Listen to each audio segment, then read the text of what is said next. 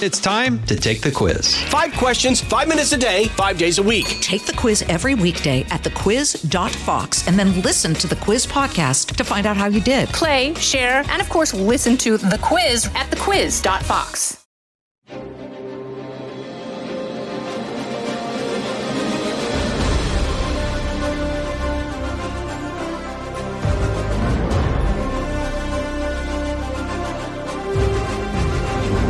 Fox News Podcast presents Bret Baier's All-Star Panel. America's got to be in the lead if you want to deal with these threats. We're going to lead. The mourning is over. The Shiva is done. And if you're a conservative, you should be optimistic. You know, my main priority right now is making sure that it delivers for the American people. We have to make our country great again, and I will do that. I think the president gets criticized by people all the time for the stuff he says, by people who ignore what he does. Now, Fox's chief political anchor, Bret Baier. Hamas continues to wage war on Israel as the terrorist group began its assault over the weekend, attacking civilian targets throughout the border region with Gaza. Israeli Prime Minister Benjamin Netanyahu vowed to continue retaliation against Hamas with a complete siege of the Gaza Strip. We didn't want this war. It was forced upon us in the most brutal and savage way. But though Israel didn't start this war, Israel will finish it. Once the Jewish people were stateless. Once the Jewish people were defenseless. No longer. Hamas will understand that by attacking us, they've made a mistake of historic proportions. We will exact a price that will be remembered by them and Israel's other enemies for decades to come. Meantime, in Washington, D.C., Congress is paralyzed as House Republicans begin the process of selecting a new speaker. Congressman Steve Scalise and Jim Jordan declaring for the speakership, but people are not counting out the former speaker, Kevin McCarthy. For a conversation on this and more, we bring in our panel, Fox News contributor, nationally syndicated talk show host, and Democratic strategist Leslie Marshall. Director of Domestic Policy Studies at the American Enterprise Institute, Matthew Continetti, and Fox News senior congressional correspondent, Chad Pergram. All right, so first, Chad, let's just get up to date on where we are on the speaker hunt. Israel is obviously dominating every headline and the atrocities there on the ground. But right now, our government, at least the Congress, is frozen. If they get a speaker quickly, it will be expedited because of what has happened in the Middle East. Members of Congress realized Saturday morning, they said this is a problem because we probably need to respond in some form, at the very least pass a resolution condemning Hamas. That's something that's on the table right now. Probably send an aid package. You had Michael McCaul, the chair of the Foreign Affairs Committee, indicating that he thought that American troops should go into the region and try to extract American hostages who are there. Now, you get into areas of war powers there, what Congress needs to know, be briefed. There are questions about possible intelligence failures, intelligence sharing. That falls under the purview of Congress. Congress can do a lot of those things off the floor, but in order to, say, reload the Iron Dome or pass that resolution or provide other aid, that has to come to the floor, and they can't do that unless they have a Speaker of the House. So where we are right now is Steve Scalise, the majority leader, and Jim Jordan, the Judiciary Committee chairman. They are making their appeal to their colleagues right now. On Wednesday, they will go before the Republican conference and see if there is a winner there. Now, I should note that the math inside the Republican conference is a lot lower than it is on the House floor. And just because you have, say, Scalise or Jordan who picks up a regular majority there, that doesn't mean that they are anywhere close to having the votes that they need to on the floor. And this is where a lot of people I've talked to, especially moderates and centrists, they are going to be key to this speaker's election, not so much the motion to vacate the chair.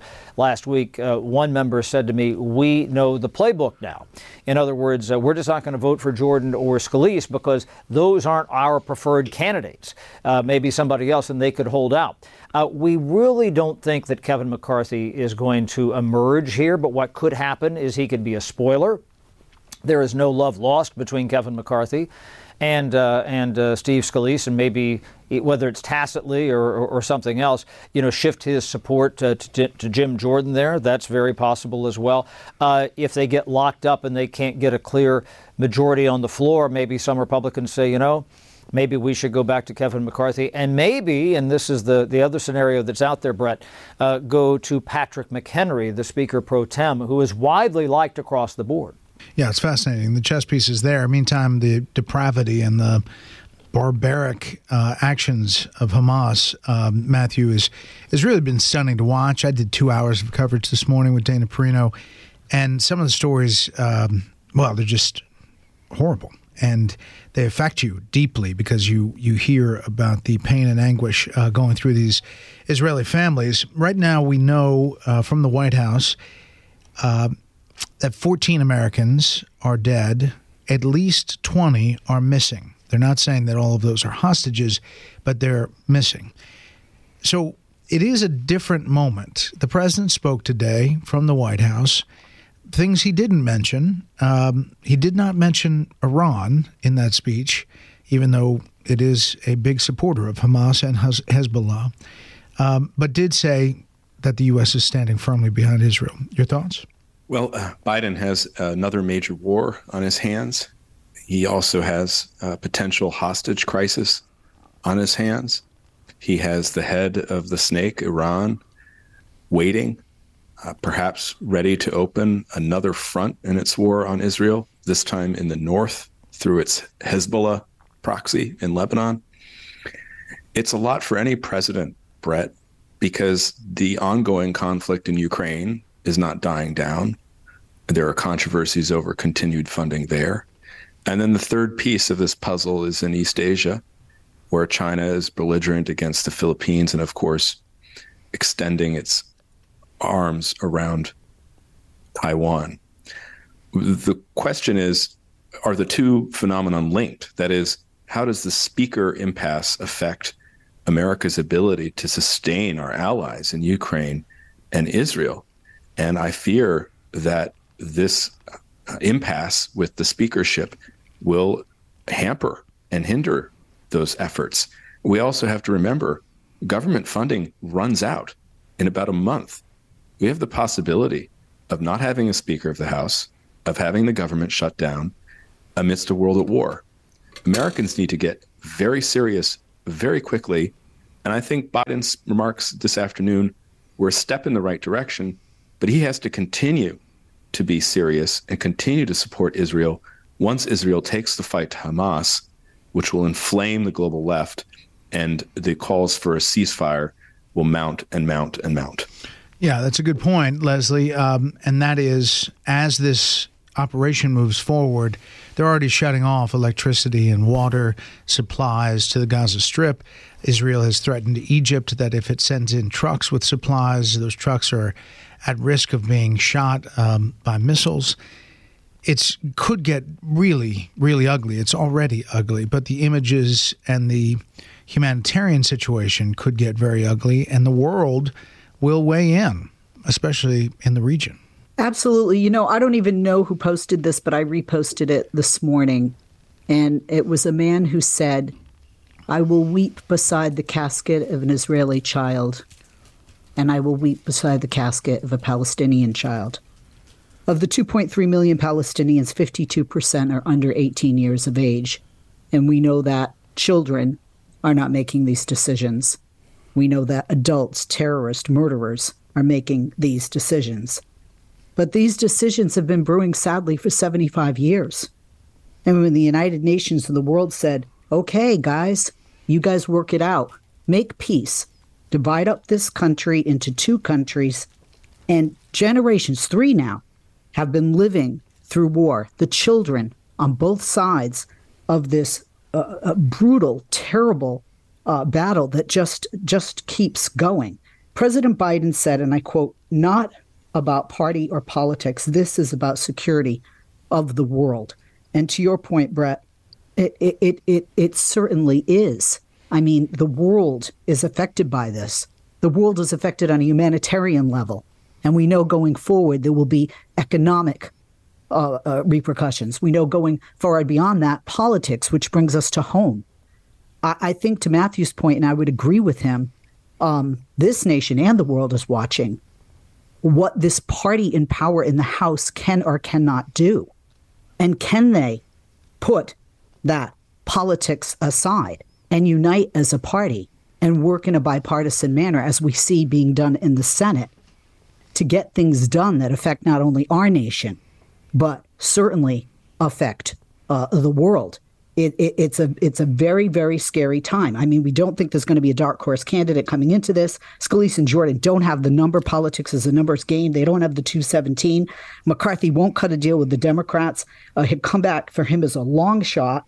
And I think there are a lot of voters out there, regardless of what their ideology is, that look at this and say, you got to get your stuff together, because right now our allies and children on the other side of this in Gaza need our help. Yesterday, my husband was called with Doctors Without Borders. He's worked with them before.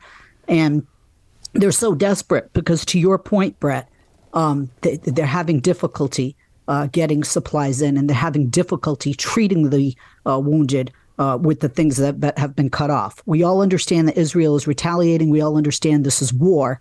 But as human beings, we also understand that children are children. Panel, we'll hold it right there. From the Fox News Podcasts Network. I'm Janice Dean, Fox News senior meteorologist. Be sure to subscribe to the Janice Dean podcast at foxnewspodcast.com or wherever you listen to your podcasts. And don't forget to spread the sunshine. And it's a fair point, Chad, about the Republicans and getting their house in order. But, on the flip side, about policy decisions, the Democratic Biden administration and how it's handled the Middle East, how it's handled the policy of Iran, how it's not fully enforced the sanctions that are in place, never took the sanctions off. But Iran went from selling $6 billion of oil to China to 21 to $30 billion last year. Let's set aside the $6 billion for the hostage deal to get the Americans out, and the fact that no money has gone from that account to the Iranians and how they're tracking all of that. Just take all of that off the table. But first of all, that money is there covering something, so money moves, it's fungible. And second of all, the other money is the oil money, which is tons and tons of money, that a lot of it goes to Hezbollah and Hamas. So that's a big issue on Capitol Hill. I just talked to Senator Joni Ernst over on this bipartisan, bicameral CODEL. She just left Israel. She's been in a bunch of different countries with some congressmen and women. And, it's really amazing to see how you could get to common ground, but there are different thoughts about Middle East policy. You know how a couple of years ago there were going to be big hearings, and there were hearings about how they handled Afghanistan and the withdrawal. This is more consequential, frankly, and will resonate more probably with the public because it's more brutal than what happened in Afghanistan a couple of years ago with the botched withdrawal. Republicans, they talk about President Biden and the border. This is going to be one more thing to run against him, say that, the way you've handled Iran, the way you handled the Middle East. They'll point to certain members of his party, members of the squad who said things that are very controversial about what happened in Israel and who's to blame and who isn't to blame. Rashida Tlaib and some others, the Democratic representative from Michigan. You can imagine that is going to be, a problem for the Democrats politically. Now, politically, the one thing that we see, sometimes crises help a president. If they go in and they take bold action and say some of these hostages are rescued or whatever, that works out very well. We've seen that go very badly also. I mean, I think about President Carter in April of 1980. And when they tried to rescue the Iranian hostages, and that was a failed, effort in the desert, and that was one of the things that contributed to the perception that America had kind of lost its footing on the global stage, and kind of added to President Reagan's, vim and vigor as he came into office. He was going to change things. So that's something that could be argued there. But I'll tell you, those hearings, I could see potentially, them even setting up. This is still pretty early here, but some sort of a special select committee to look at this, honestly, and the Republicans. Now, the Republicans, they have bigger problems. They got to figure out who the speaker is first. They can't do that. They've got this impeachment inquiry, supposedly, such that it is floating around out there. We don't really know the status of that. We'll get back to that later at some point, I suppose. But this will probably supersede all of that. Yeah. And Matthew, obviously in the background is the expansion potential, as you mentioned, Hezbollah, but it could be bigger than that, of this conflict. And that, just off the shores is the USS Gerald Ford carrier strike group, and what it would mean for U.S. forces in some way, shape, or form, even if it's hostage rescue, to be on the ground. Right now, that's not in the cards, they say. But if asked, the U.S. surely wouldn't turn down an ask from an Israeli prime minister. Israel's our closest ally in the Middle East. America has guaranteed the security of Israel since its inception in 1948. We have close ties to that country. We're both covenantal nations. And Israel's engaged in a fight against a barbarian terrorist group that does not care about children, that does not care about Palestinian children, that in fact targets children and uses Palestinian children as shields. And so we have to be very clear about the stakes and about the combatants in this conflict and whose side we're on. And I think you're right, Brett, to suggest we're in the opening stages of this conflict. And we really have to put what's happening in the Middle East in tandem with what is happening in Ukraine. The same drones that Hamas is using to target Israeli civilians are being used by Russia to target Ukrainian civilians. Iran is connected to both wars. Iran is the head of the snake. And I think Biden's move of our naval assets and air assets into the Eastern Mediterranean, I think some of his words and his message on October 10th are meant to suggest to Iran that it would not be in their interest to expand this war. But the situation is very fluid, and I do believe that a lot of conversations will change as soon as these more than 300,000 reservists, which have been mobilized in Israel, begin to take the fight to Hamas in Gaza. And we really don't know what will happen at that point, but we must be clear that we will support Israel for as long as it takes to destroy Hamas. Leslie, a lot of people post speech by the president said there were moments in there that were very firm, very strong, very resolute. But there were moments in there that, harken back to other speeches. And again, absent in that speech was any mention of the word Iran. Yeah, and I'm not surprised. I mean, two of our closest allies, not Israel in the Middle East, but, Great Britain, France, they're being silent on Iran as well. Look, the GOP has certainly tried to link $6 billion in the Iran prisoner swap to the Hamas attack on Israel. The president, his administration have said those funds are untouched. This is not a time for finger pointing, but I do think it's a time for truth, and I do think it's a time for clarity. And I think that at the appropriate time, the president might mention Iran, and perhaps it's too early. I mean, you can't look. I know people may say if it walks like a duck and, it has webbed feet, it's a duck. But at the same time, you can't just stand as a leader or the leader of the free world on an international stage and point fingers. And I think that's why there is caution with wording, not just by our president, but by the leaders of, France, the UK, and, other great nations that are strong allies of us, here in the United States. And certainly because, the world is watching. And, when I say the world and you talk about how this could possibly expand, Jordan, they list, they release, we must continue to support our great ally, talking about Israel as it expels this invasion, overwhelms these extremists, and works to prevent Hamas from ever harming Israeli citizens again. Their population is hugely Palestinian. Egyptians in Egypt, they're warning Israel not to take disproportionate action against the Palestinian people. And of course, there's Lebanon and the list goes on. So I think it's very important that the president be firm, but also temper his words, because this could be, God forbid, the beginning of something much, much bigger in that region.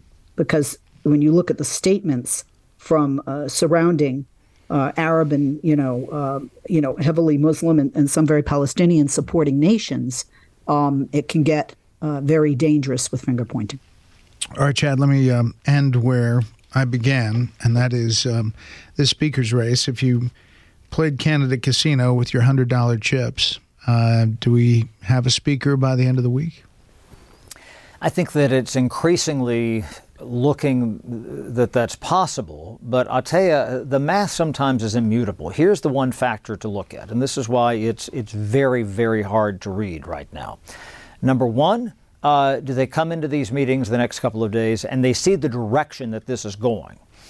And they say, all right, it's obvious that candidate A or B, has most of the conference, so I'll just go along because we have to have a speaker, underscored because of what's been going on in the Middle East. That is one scenario. The other scenario is that no matter what, and this works more against Jim Jordan, frankly, the Republican from Ohio, that there are some Republicans who think that he is just too conservative, that it's too far a break with Kevin McCarthy, that, as we've indicated here in the past few minutes, they have to fund the government in about a month's time. That's a problem. What sort of wherewithal he has to negotiate with President Biden and Chuck Schumer, if it's Jim Jordan to be Speaker of the House, they know that that is a problem. And again, I always say it's about the math. You cannot balance the equation unless they get there. Is there a way that they somehow, get some of these members who are reluctant to support Scalise or Jordan, and they get a lower number, somehow, and some people are absent that day? I always, compare it to an algebraic equation. You don't know the number needed until you take that particular roll call vote. I suspect it probably takes a couple, 3 failed votes before they get to somebody, and if nothing else, even if they are starting to coalesce, they probably, do it this week just because of the urgency on the global stage. And maybe that's where they suddenly get religion and either might go back to Kevin McCarthy. I think that scenario is much less likely. But again, if he were to be full on in, he'd probably get 200 votes right off the bat. Or they say, look at the Speaker Pro Tem, Patrick McHenry. He's somebody who has negotiated with the Biden administration on the debt ceiling. He's somebody who's credible, who's well liked. You could see that pivot really fast. Yeah. I always say about leadership elections, it's particle politics. You can't tell how it's going to turn out because it's decided at the subatomic political level. Is there any chance, last time all the Democrats stood together and voted for Hakeem Jeffries as Speaker, is there any chance that the 32 Democrats as a part of the Problem Solvers Caucus could actually solve a problem and vote for one of the choices, then thereby break whatever logjam there may be? In this environment and with this new factor with the Middle East, I wouldn't rule anything out. I mean, Democrats viewed that as a caucus vote, a parliamentary vote, and that's why they voted in lockstep last week. Even the conservative Democrats like Jared Golden from Maine, but then again, some of them might turn around and say, we think we have to vote for somebody here. But again, think about who they're voting for. They're not voting for, say, like a moderate Republican like David Joyce from Ohio or Fitzpatrick from Pennsylvania or somebody. They're voting for Scalise or Jordan. Or McCarthy. Or McCarthy. But, you see, but the problem with McCarthy is a lot of Democrats certainly don't trust him. So that's where maybe this does get locked up for a while. I got to tell you, Brett, I've been around here a long time. This one is really hard to read. Well, we'll keep reading it with you and others. Thank you very much, panel. A little bit of history here.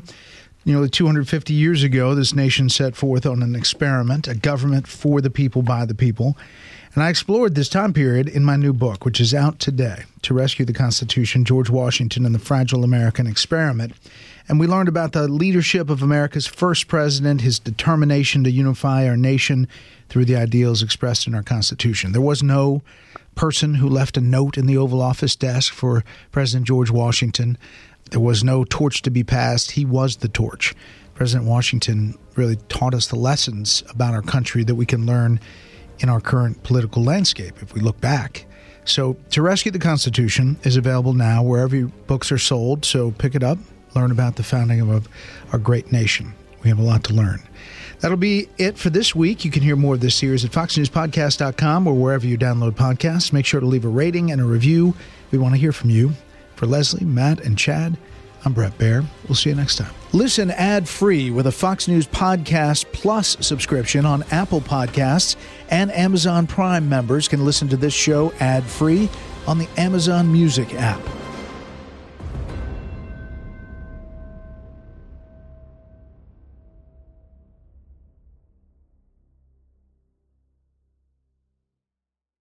Hey, it's Clay Travis. Join me for Outkick the Show as we dive deep into a mix of topics. New episodes available Monday to Friday on your favorite podcast platform, and watch directly on Outkick.com/watch.